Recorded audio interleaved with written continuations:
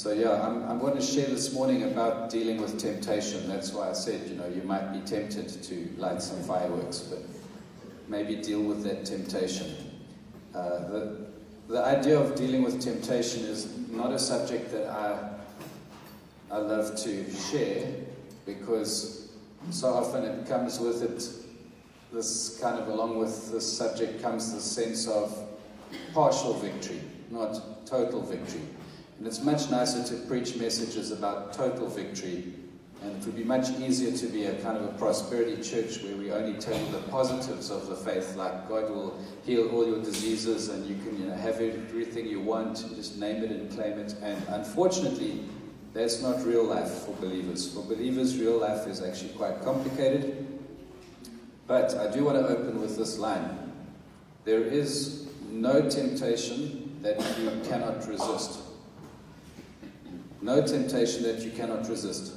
What do you do with a statement like that? Does that make you even more of a loser when you give in? Because, if the preacher says that there's no temptation you can't resist, and then at some point you give in to temptation, then you feel doubly condemned. And I don't want you to feel that way, but I do want you to understand how to stand your ground against temptation.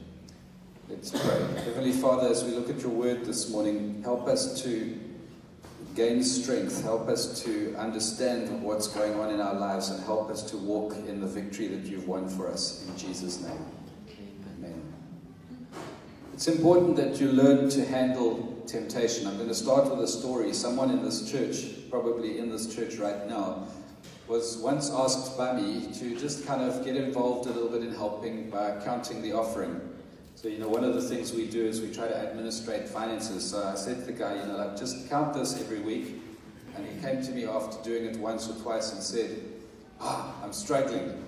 It's hard to see all this money, and not feel some kind of a weird stirring inside, like this desire to maybe just take some of it. And obviously this is a common problem, because in another church I was in, they'd been doing fundraising for some event, and the deacons had been selling the raffle or the cake tickets or whatever, and the church pastor was now saying to the guys, but bring back the money. And he had a whole 5-minute story where he had to bring them under the fear of the judgment of God if they didn't return the money that they'd been raising for the church. So obviously he was very worried that his own people in his church were going to steal from the church. And I just thought, no, can it really be that bad, Because these things, like dealing with a bit of money, it's not yours. Why would it even be a temptation? I was battling to relate to that. And something got angry inside of me. I said to my friend who was saying, I don't want to count the offering, it makes me feel too weird. I was like, but what if God wants to give you a job in a bank? How will you ever cope with that if you can't cope with this? I mean, in all honesty, this is like $1 million or $2 million some Sundays, or much less. And then in a bank, it's like heaps of money. People come in with those black bags. Everyone knows it's not vegetables. You've got to be able to learn to deal with temptation.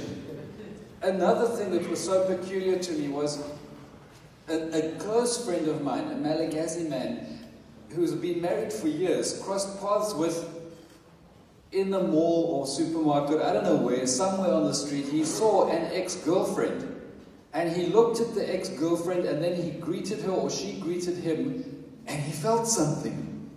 And he was like, I don't know, what was that? Do I still love her? Am I going to have an affair? What? I don't understand. Why would you feel that just because you have a desire, you must give into that desire? It's almost like he was asking this existential question, like, am I destined to shipwreck my marriage because I've got feelings for an ex-girlfriend? I said, no. All of us, if you like a person, you like them for certain reasons. Just because things don't work out doesn't mean those things that attracted you cease to attract you. So I have an ex-girlfriend too. And probably the things I liked about her are still in her personality. If I met with her, I might still like those things. So I just don't talk to her, ever. I mean, we don't communicate because I don't want to expose myself to the possibility that she's actually nice and always was. So, but just because you have a desire, why does this guy think now he's maybe fated to carry it out? And that's a very wrong view of who you are. It's a very wrong view of who you are. And maybe some of us haven't been taught this idea. Maybe it's not culturally embedded in Malagasy people that you have actually got agency, which means you have authority to make decisions for yourself. Maybe because your parents don't give you that kind of freedom, or maybe you only get that kind of respect when you're really much older. You think more that life happens to you than that you are called to rule over your life. But part of the revelation should come that you are both responsible for what you do and free to make decisions about what you do. And this is what sets us apart from animals. We're not animals. We don't just have an urge and then have to give in to that urge. If you were never taught that you have that freedom to rule, then you're probably also not very good at taking responsibility. And that is a characteristic of a collectivist culture where it's always someone else who has to take responsibility for you or your problems. And I'm saying, no, you probably caused those problems. Now you take responsibility for those problems. You have the right to say no to your parents when you're saying yes to God. If there's a conflict of interest, God comes first and you are responsible under God for the choices you make in your life. So with animals, they get an urge and then they just carry out what that urge demands. Like see steak, eat steak. I could put steak in front of my dog and say, no, no, no, and he'll go, he'll eat that steak. And with much hard training, maybe I could teach him to act contrary to his nature, but it's unlikely he would ever do that of his own decision, only because he's fearing me beating him or not rewarding him or something. But human beings, we can have an urge, a desire, and then we can have a moment of reflection. And God, by His Spirit, always does this to you, that when you get a desire, there's a moment where your conscience steps in, and your heart is involved, and your head is involved, and there can be an internal wrestle, and you have got this one chance to make a decision by your will that overrides what you want. It overrides your urge or your desire. And so we as humans have urge, and then reflection, will, decision, and finally action. So your action can be completely contrary to the desire that you have. You could choose to fast. You could choose not to eat as much rice as you eat. See, we're made in the image of God, and that makes us infinitely greater than the animals. This is one of the problems with evolutionary thinking. The evolutionists say you're just an evolved ape, so of course just do whatever satisfies you and makes you feel good. Of course just live how you want to live. You're not morally accountable to something higher than you. But actually we are. We're morally accountable to God. We're made in His image, and we've been given the ability to say no to temptation.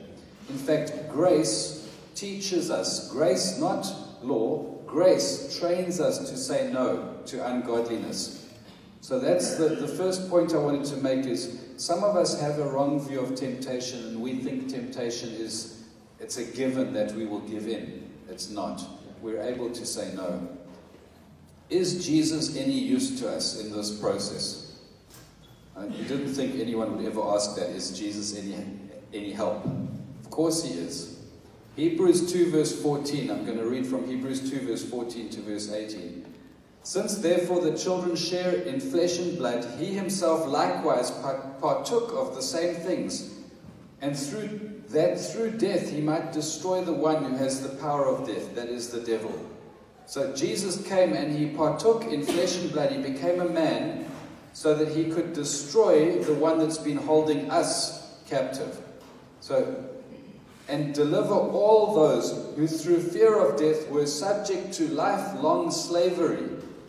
We've been, before you know Jesus, before you become a Christian, you're actually terrified of death and subject to lifelong slavery, a slave to sin.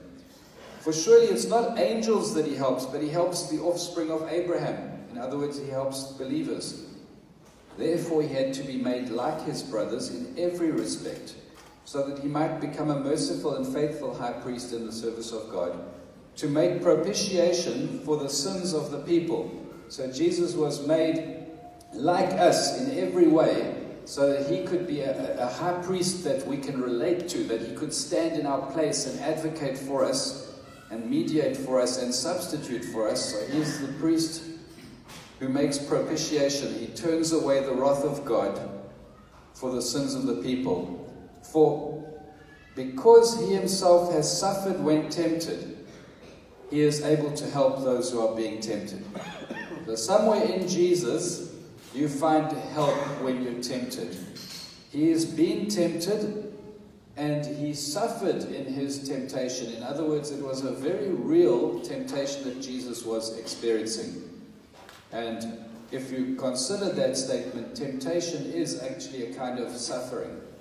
So many people, when they're tempted, they feel a kind of a painful struggle. There's an agony, there's a pulling, there's a breaking, there's a conflict. It's not an easy thing. And Jesus, you might think, maybe he had it easier than you because he didn't have a sin nature. Well, the theologians, thankfully, have debated that for us for many, many years. And they've tried to come up with a better understanding of what Jesus' temptation was really like.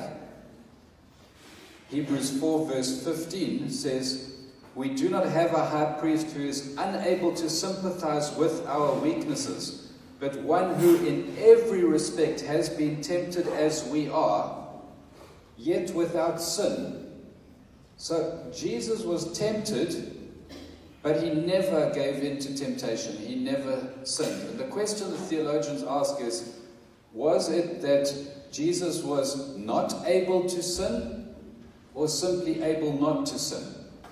In other words, was it an impossibility? He was not able to sin, or was he just strong enough that he was able not to sin? Or maybe the temptation wasn't big enough that so he could resist it. But the majority of the good thinkers on this topic actually speak of the impeccability of Christ and explain that he was actually not able to sin, because his divinity always existed even while he took on humanity. And for various reasons, it's absolutely impossible that Jesus could have sinned. Now you've got to think about this carefully and realize that that means that Jesus experienced all kinds of temptation without ever having the liberty to give in. Which means if temptation is suffering, he suffered to the utmost when tempted. He had no way of satisfying any pull or any temptation or pressure that he was under. He couldn't escape it. He had to experience it to its full extent. Now, most of us don't do that. Most of us get to a point when we're being tempted and then we bail. I can only resist chocolate for so long. And I'm still trying to keep my body healthy, but there comes a time when I have that chocolate. It's like a privilege, I understand, but it's also like a contradiction inside me where I want to be healthy, but I also want to enjoy this chocolate, and then I give in. Temptation over. Woohoo! Jesus, on the other hand, would never, when his temptation occurred, he would never have had a way out. He had to go all the way through and still not sin. So when you look at Jesus, don't look at him as the guy who I can't relate to because he doesn't understand temptation. Look at him as the guy who has been tempted more than any of us ever was or will be. And then you say, okay, Jesus, now help me to understand more of you so I can actually live like you did in the strength that you also demonstrated. So we can look at Jesus like that and ask questions like, was he able to sin, not to sin, or not able to sin? But with human beings, we can also ask these questions about ourselves in different states or times of history. For example, Adam and Eve before the fall. Let's understand humanity's position. Pre-fall, before sin entered the world, mankind was able to sin and able not to sin. In other words, Adam and Eve had no sin nature, so nothing compelled them to sin. They were in a kind of neutral position where they were able to sin, able not to sin. Of course, this brings true culpability to Adam, because when Adam sinned, he wasn't being driven by a sin nature. He sinned, can't explain it, but obviously the potential to sin existed, and the temptation came in the form of a fruit, and it had certain characteristics that appealed to his physical being, and even eventually, thanks to the incitement of the enemy, pride was stirred up as well, and sin was born in Adam and Eve. So pre-fall, able to sin, able not to sin. Here's the interesting thing. Fallen man, after sin came into the world, most of human history, this is what we're looking at. Fallen man, sinful man, born in sin, carrying a sinful nature, is not able not to sin. In other words, sin is inevitable for the fallen man. Give him enough time, that little boy is going to tell a lie. Given enough time, that person is going to do something out of jealousy or envy, or they're going to gossip. People sin because they have a sinful nature. We didn't become sinners because we sinned. We were sinners, and that's why we sinned. So we were not able not to sin. And this was God's problem with Israel for so many years, that he sent prophets to Israel speaking to them saying, this is what I want you to do. Choose blessing, choose life. If you honor my laws, if you follow me in my ways, I will bless you. This is the better path. And what did Israel do? They went the other way. Prostituted themselves to false gods, ran after idols, had wicked kings who lived for themselves and made countless violations of the law.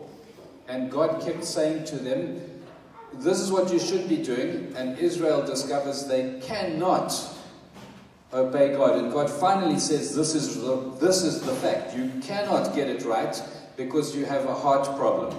So I'm going to give you a new heart, and I'm going to write my laws in that new heart. And that new heart is going to want to obey, where the old heart is in rebellion against God.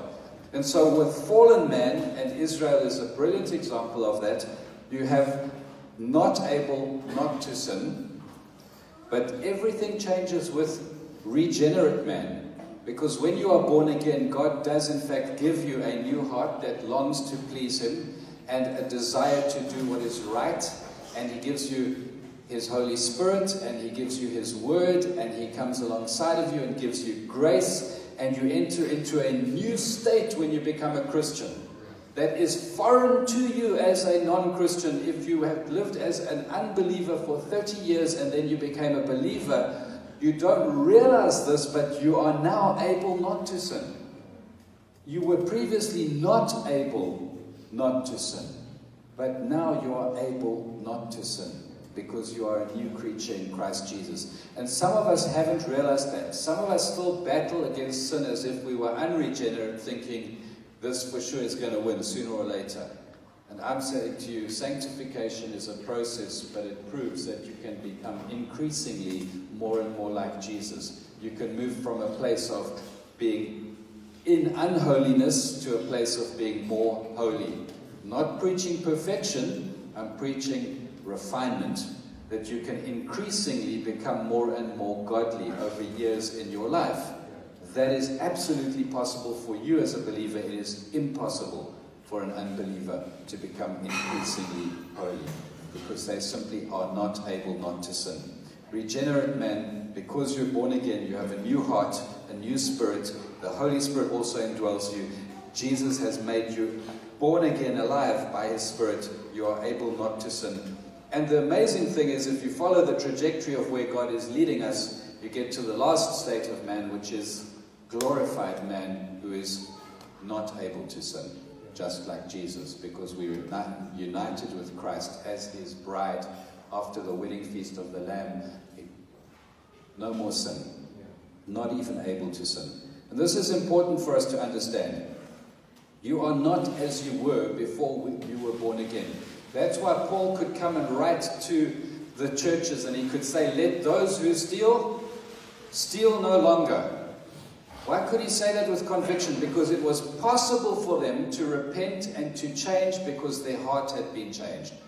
He said to those in the letter to the Ephesians, He said, I urge you to walk in a manner worthy of the calling that you've received, Ephesians 4 verse 1. And later in that chapter or the next, he starts to urge people to live within the characteristics of someone who is a child of God, not a child of the world. So he effectively doesn't appeal to the law as the motivation for them, or the force which will help them not to sin, but he appeals to their identity and says, you are now a Christian, so behave like a Christian. So what we see is, we were slaves to sin.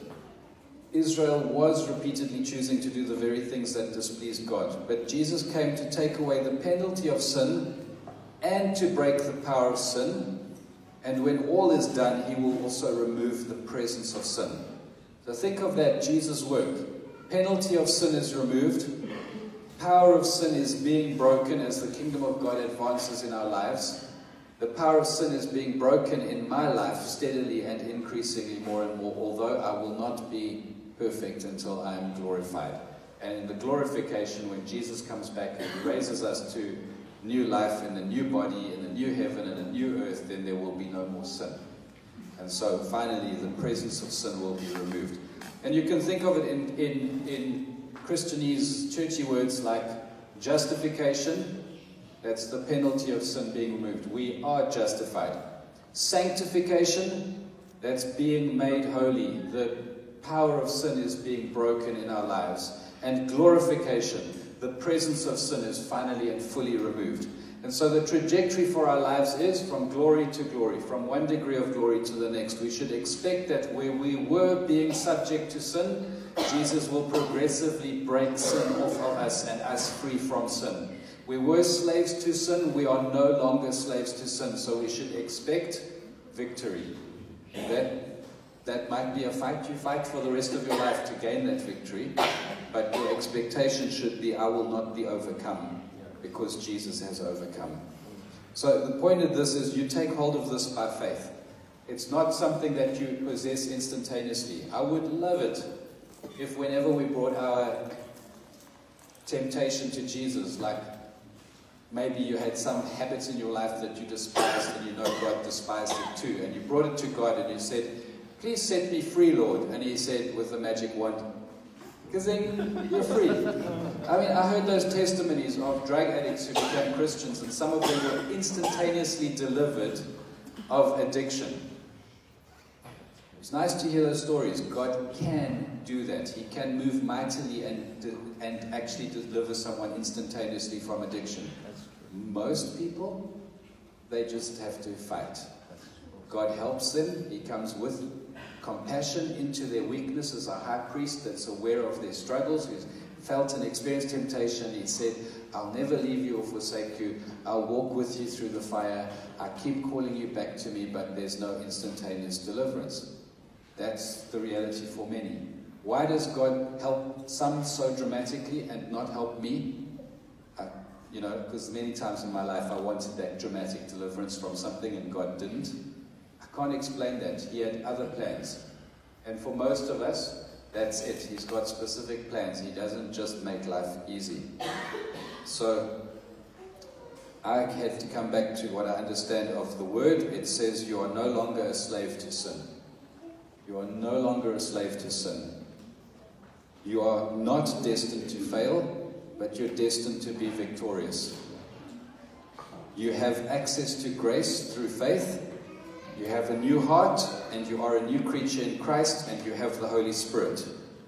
So believing that we are no longer slaves to sin, our response should be that we would arm ourselves with the faith-fueled conviction that victory over temptation is possible in Christ. That with Jesus and with Christ in us and us in Christ, we should be thinking, how can my life become more holy? It's possible. It should. It must. It will. The practical outworking of this is that we must learn to fight sin and resist temptation with the expectation that victory is not only possible, but victory is inevitable. In other words, the reason the devil doesn't persuade me to lie down in self-pity is because I know that the resurrection is coming. So though I am weak, he is strong. Though I may fail, he will lift me up again.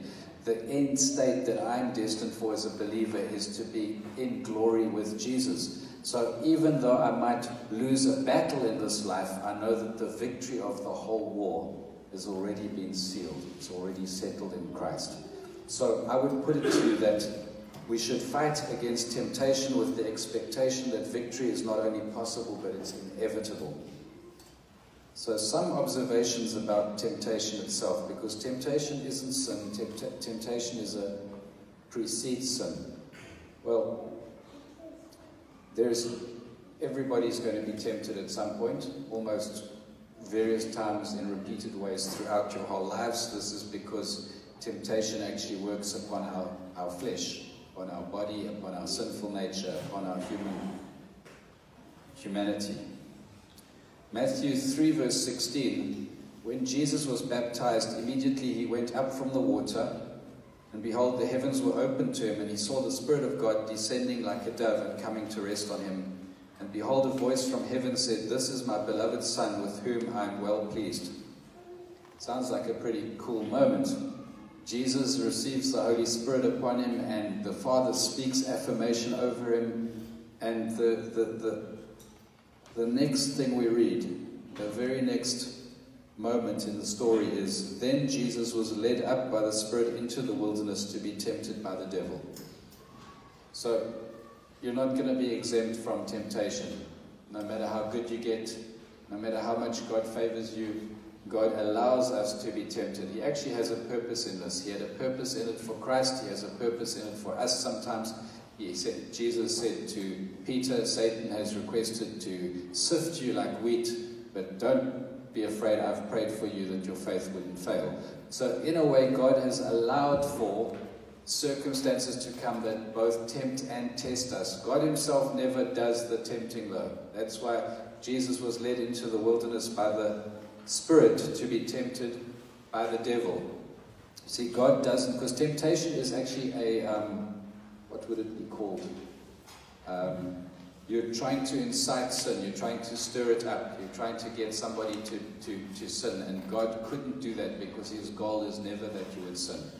So it's impossible for God to tempt anyone. But he could allow the devil to come and tempt you because he's planned something good to result should you see it, should you recognize his dealings in your life. So rather than exempt you from temptation or trial, God wants to lead you to victory through temptation and trial. So Jesus was led by the Spirit to be tempted by the devil. So I would say temptation would come to everyone. It does. And it has an arena where temptation meets you. Jesus was led up by the Spirit into the wilderness. So there's a context in which temptation is often brought. The devil would come and look for a time and a place where you're maybe away from people. You're on your own, you're alone, you've maybe been put into a wilderness, or maybe it's just a time when people can't see what's going on inside of you, your thoughts, or maybe they can't see your actions, you're in secret, you're somewhere where no one can see. I don't know where that is in Madagascar, I'm still trying to find that place. But really it's normally in the dark, or it's when you're alone and there's nobody watching you. So temptation has an arena. Jesus went into the wilderness. You should watch out, therefore, for those times where in your thoughts you're withdrawing from people and you're isolating yourself and you're thinking they don't understand me, or I'm going to be all on my own, I'm going to go sulk here, or I'm going to go and sideline myself here. It's in those places that the enemy comes to attack you. He doesn't attack you usually when you're in the throng of the congregation on a Sunday between 10 and 10:30. It's not usually the place the devil will find you. He'll try to find you when you're on your own. Start sowing doubts, sowing thoughts of like self-destructiveness or rebellion or bitterness, or I should be allowed to do this, why don't they let me do this, who can stop me from doing this? And the enemy will get you in a kind of an arena where you're more alone. The temptation, the way it works, it also targets a weakness. In Matthew 4 verse 2 it says, after fasting 40 days and 40 nights, he was hungry. So Jesus was kind of doing spiritual stuff, but actually there was also real physical needs. He was hungry, he hadn't eaten for very long. I don't recommend you try to fast like Jesus did. The point I'm making though is that there's a weakness, or there's something that seems like a legitimacy to temptation. In other words, you should eat. You need to eat. You deserve to eat. The enemy will come to you in an area where there's something and he'll say, you actually deserve that. You deserve to unwind a bit, so why not do that thing that makes you feel good? Why not just indulge your flesh and make yourself happy right now? No one will know. No, it's like, just do this thing, and you think about it, you think like, yeah, that's a legitimate thing. Why shouldn't I also be allowed to? Why shouldn't I also be allowed to do this thing or do that thing? And so there's a legitimacy. You feel entitled to something. It's because you're hungry. So there's a weakness that's being targeted. There's usually an arena in which this happens. And you know our enemies, the world, the flesh, our sinful nature, and the devil. Well, temptation comes and it operates on the old man. So temptation doesn't really work on the new creature in Christ that was born again, your new heart, the heart that loves God, that new me that Jesus has made when I was born again, that is not really weak to temptation. That part of me should be in tune with God, being led by the Spirit. But there is within me this carnal nature, the sinful nature. It's described as the flesh or the sinful nature. There's the old me that is the one that should be being crucified, the one that should be being put to death. And I should be putting to death the flesh and its deeds, and I should be following the Spirit and walking in newness of life. But temptation comes to the old man and says, no, you don't do that, do this, enjoy this, take this, have this. And so it operates on the old, and this is how it operates, just like it did with Adam and Eve. We'll read in Genesis 2 verse 16. The Lord God commanded the man, saying, you may surely eat of every tree of the garden, but of the tree of the knowledge of good and evil you shall not eat, for in the day that you eat of it you shall surely die. So there is something that's going to be desired, but you're not actually free. You're not actually entitled to fulfill that desire. Genesis 3 verse 1. Now the serpent was more crafty than any other beast of the field and the Lord God had made. He said to the woman, did God actually say, you shall not eat of any tree in the garden? And the woman said to the serpent, we may eat of the fruit of the trees in the garden, but God said, you shall not eat of the fruit of the tree that is in the midst of the garden, neither shall you touch it, lest you die. So it's a little bit, she was a bit vague on what God had said. She wasn't there. Adam was there when that command was given. The serpent said to the woman, you will not surely die. For God knows that when you eat of it, your eyes will be opened, and you will be like God, knowing good and evil. So when the woman saw that the tree was good for food, that it was a delight to the eyes, and that the tree was to be desired to make one wise, she took of its fruit and ate, and she also gave some to her husband who was with her, and he ate. Adam should have been leading in that moment, and he abdicated. He was the one that was there when God gave the instructions. She wasn't even created yet. So in a way, I get more angry with Adam. Really left us in a bad way. Matthew 4 verse 3, when Jesus is being tempted, the tempter came and said to him, if you are the Son of God. See, the same approach, casting doubt, questioning God. If you are the Son of God, command these stones to become loaves of bread. And when Adam was tempted, Eve looked at that fruit. It was good for food. So it appealed to just a normal appetite, good for food. You're the Son of God. Command these stones to become loaves of bread. And he answered, it is written, man shall not live by bread alone, but by every word that comes from the mouth of God. Then the devil took him to the holy city and set him on the pinnacle of the temple and said to him, if you're the Son of God, throw yourself down. For it is written, he will command his angels concerning you, and on their hands they will bear you up, lest you strike your foot against a stone. So the devil's playing with scripture now. Jesus said to him, again it's written, you shall not put the Lord your God to the test. Again the devil took him to a very high mountain and showed him all the kingdoms of the world and their glory. He said to them, all these I'll give you if you will fall down and worship me. So the devil's actually playing on Jesus' mission, which was to purchase for himself a people from every nation, tribe and tongue. Jesus' end goal is that the peoples will worship him, and the devil was saying, you can have all that without the crucifixion. Imagine, all the gains with none of the pain. That's how temptation often comes to us. It says you can have a shortcut to something that normally is more painful or costly to obtain. Taking the easy road, like begging instead of working. It could be a temptation just to be lazy and just to depend on other people's goodwill rather than working hard with your own hands. Or stealing. Let the one who steals steal no longer, but work hard with his own hands. Anyway, so the devil's offering him a shortcut. And then Jesus said to him, begone, Satan, for it is written, you shall worship the Lord your God, and him only shall you serve. The devil left him, and behold, angels came and were ministering to him. Now in 1 John writes about these same things. He says, 1 John 2 verse 15 to 17, do not love the world or the things in the world.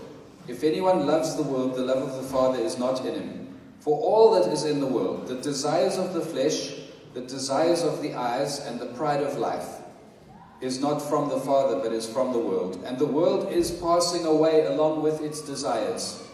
But whoever does the will of God abides forever. So John is actually characterizing the ways in which temptation come. The desires of the flesh, the desires of the eyes, the pride of life. And he says, but these things are passing away. That's another reason why you should think you're going to have victory over temptation in the end, because desires eventually fade. Even by the time you're 100 years old, you're probably not craving chocolate anymore.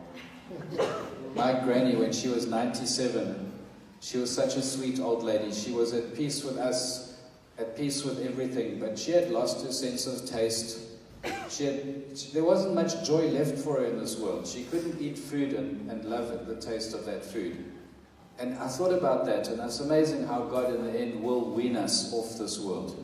So sometimes we over-elevate the things of the world as if we have to have them.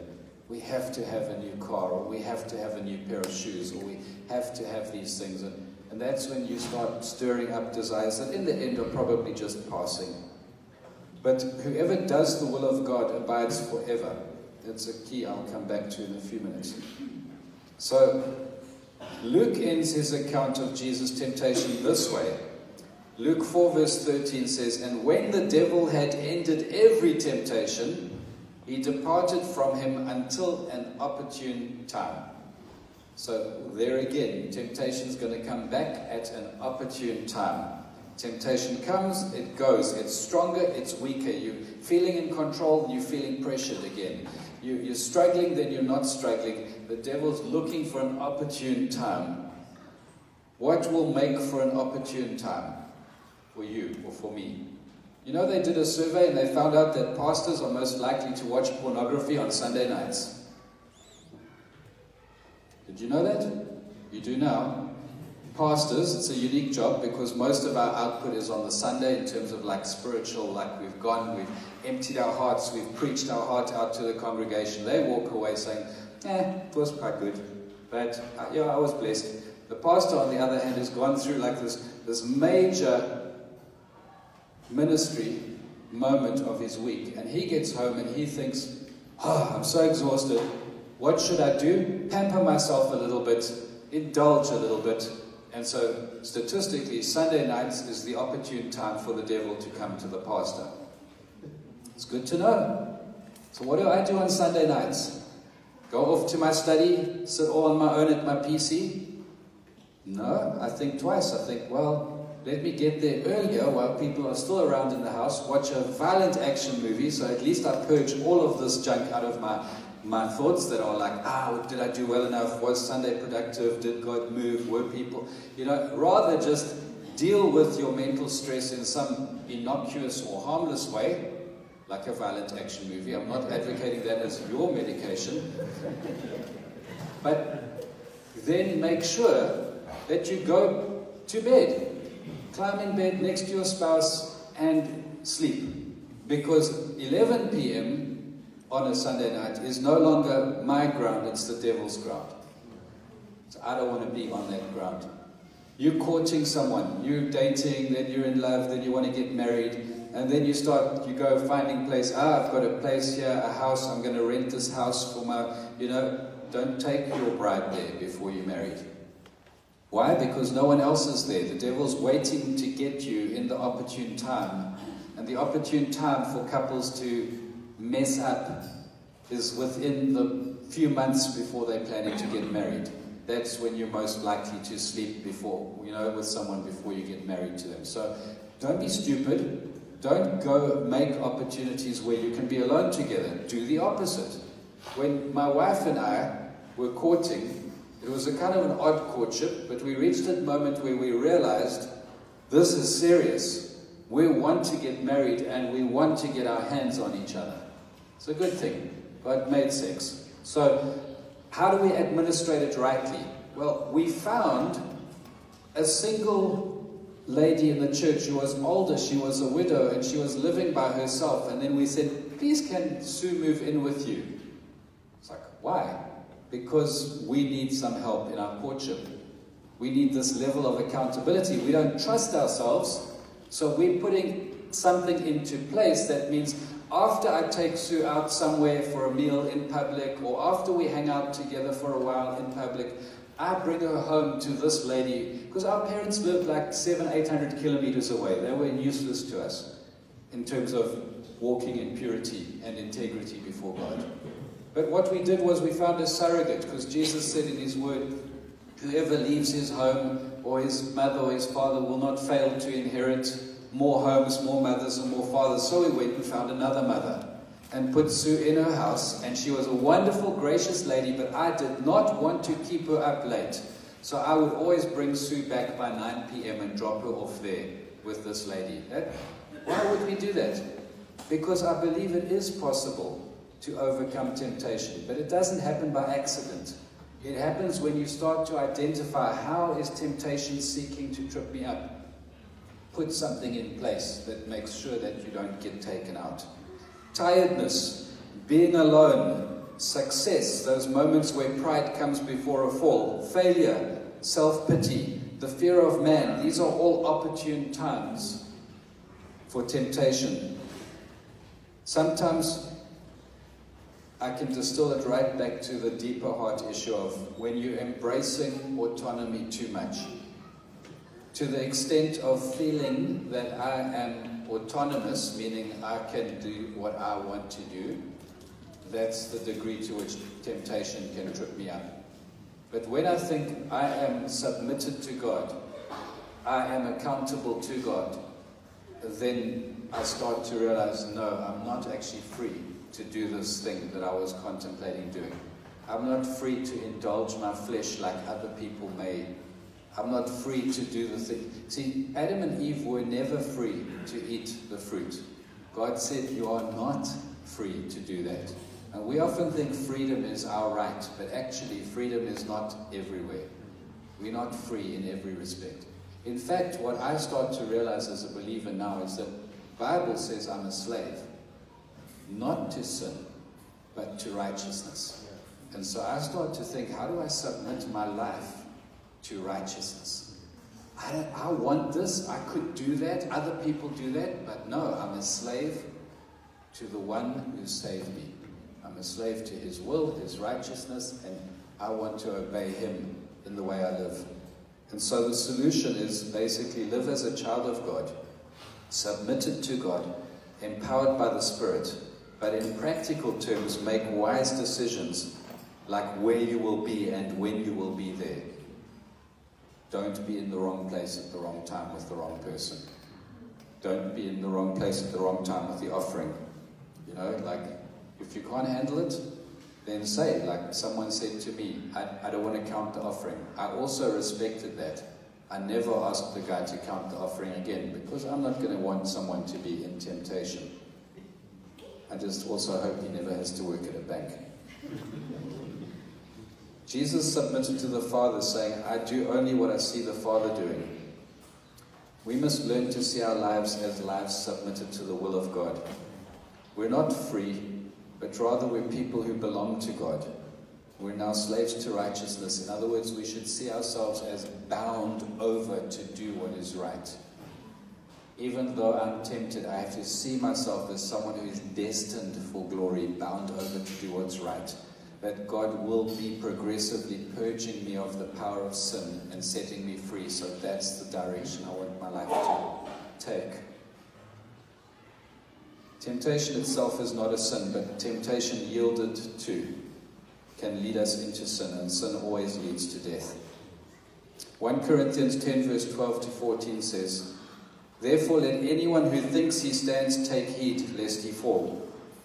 No temptation has overtaken you that is not common to man. Last little tip.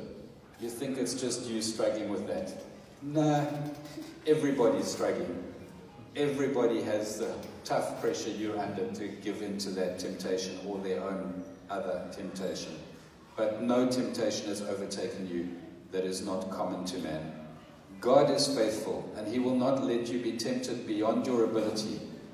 But with the temptation, he will also provide the way of escape, that you may be able to endure it. It's fascinating. You can escape it while you're still having to endure it. In other words, God will show you, though he doesn't take the temptation away, he will show you a way to run away. Joseph fled from Potiphar's wife. Sometimes you have to flee from the room you're in. Maybe the thing you're about to do. Just whatever. Drop your phone and run away. Someone else will take your phone.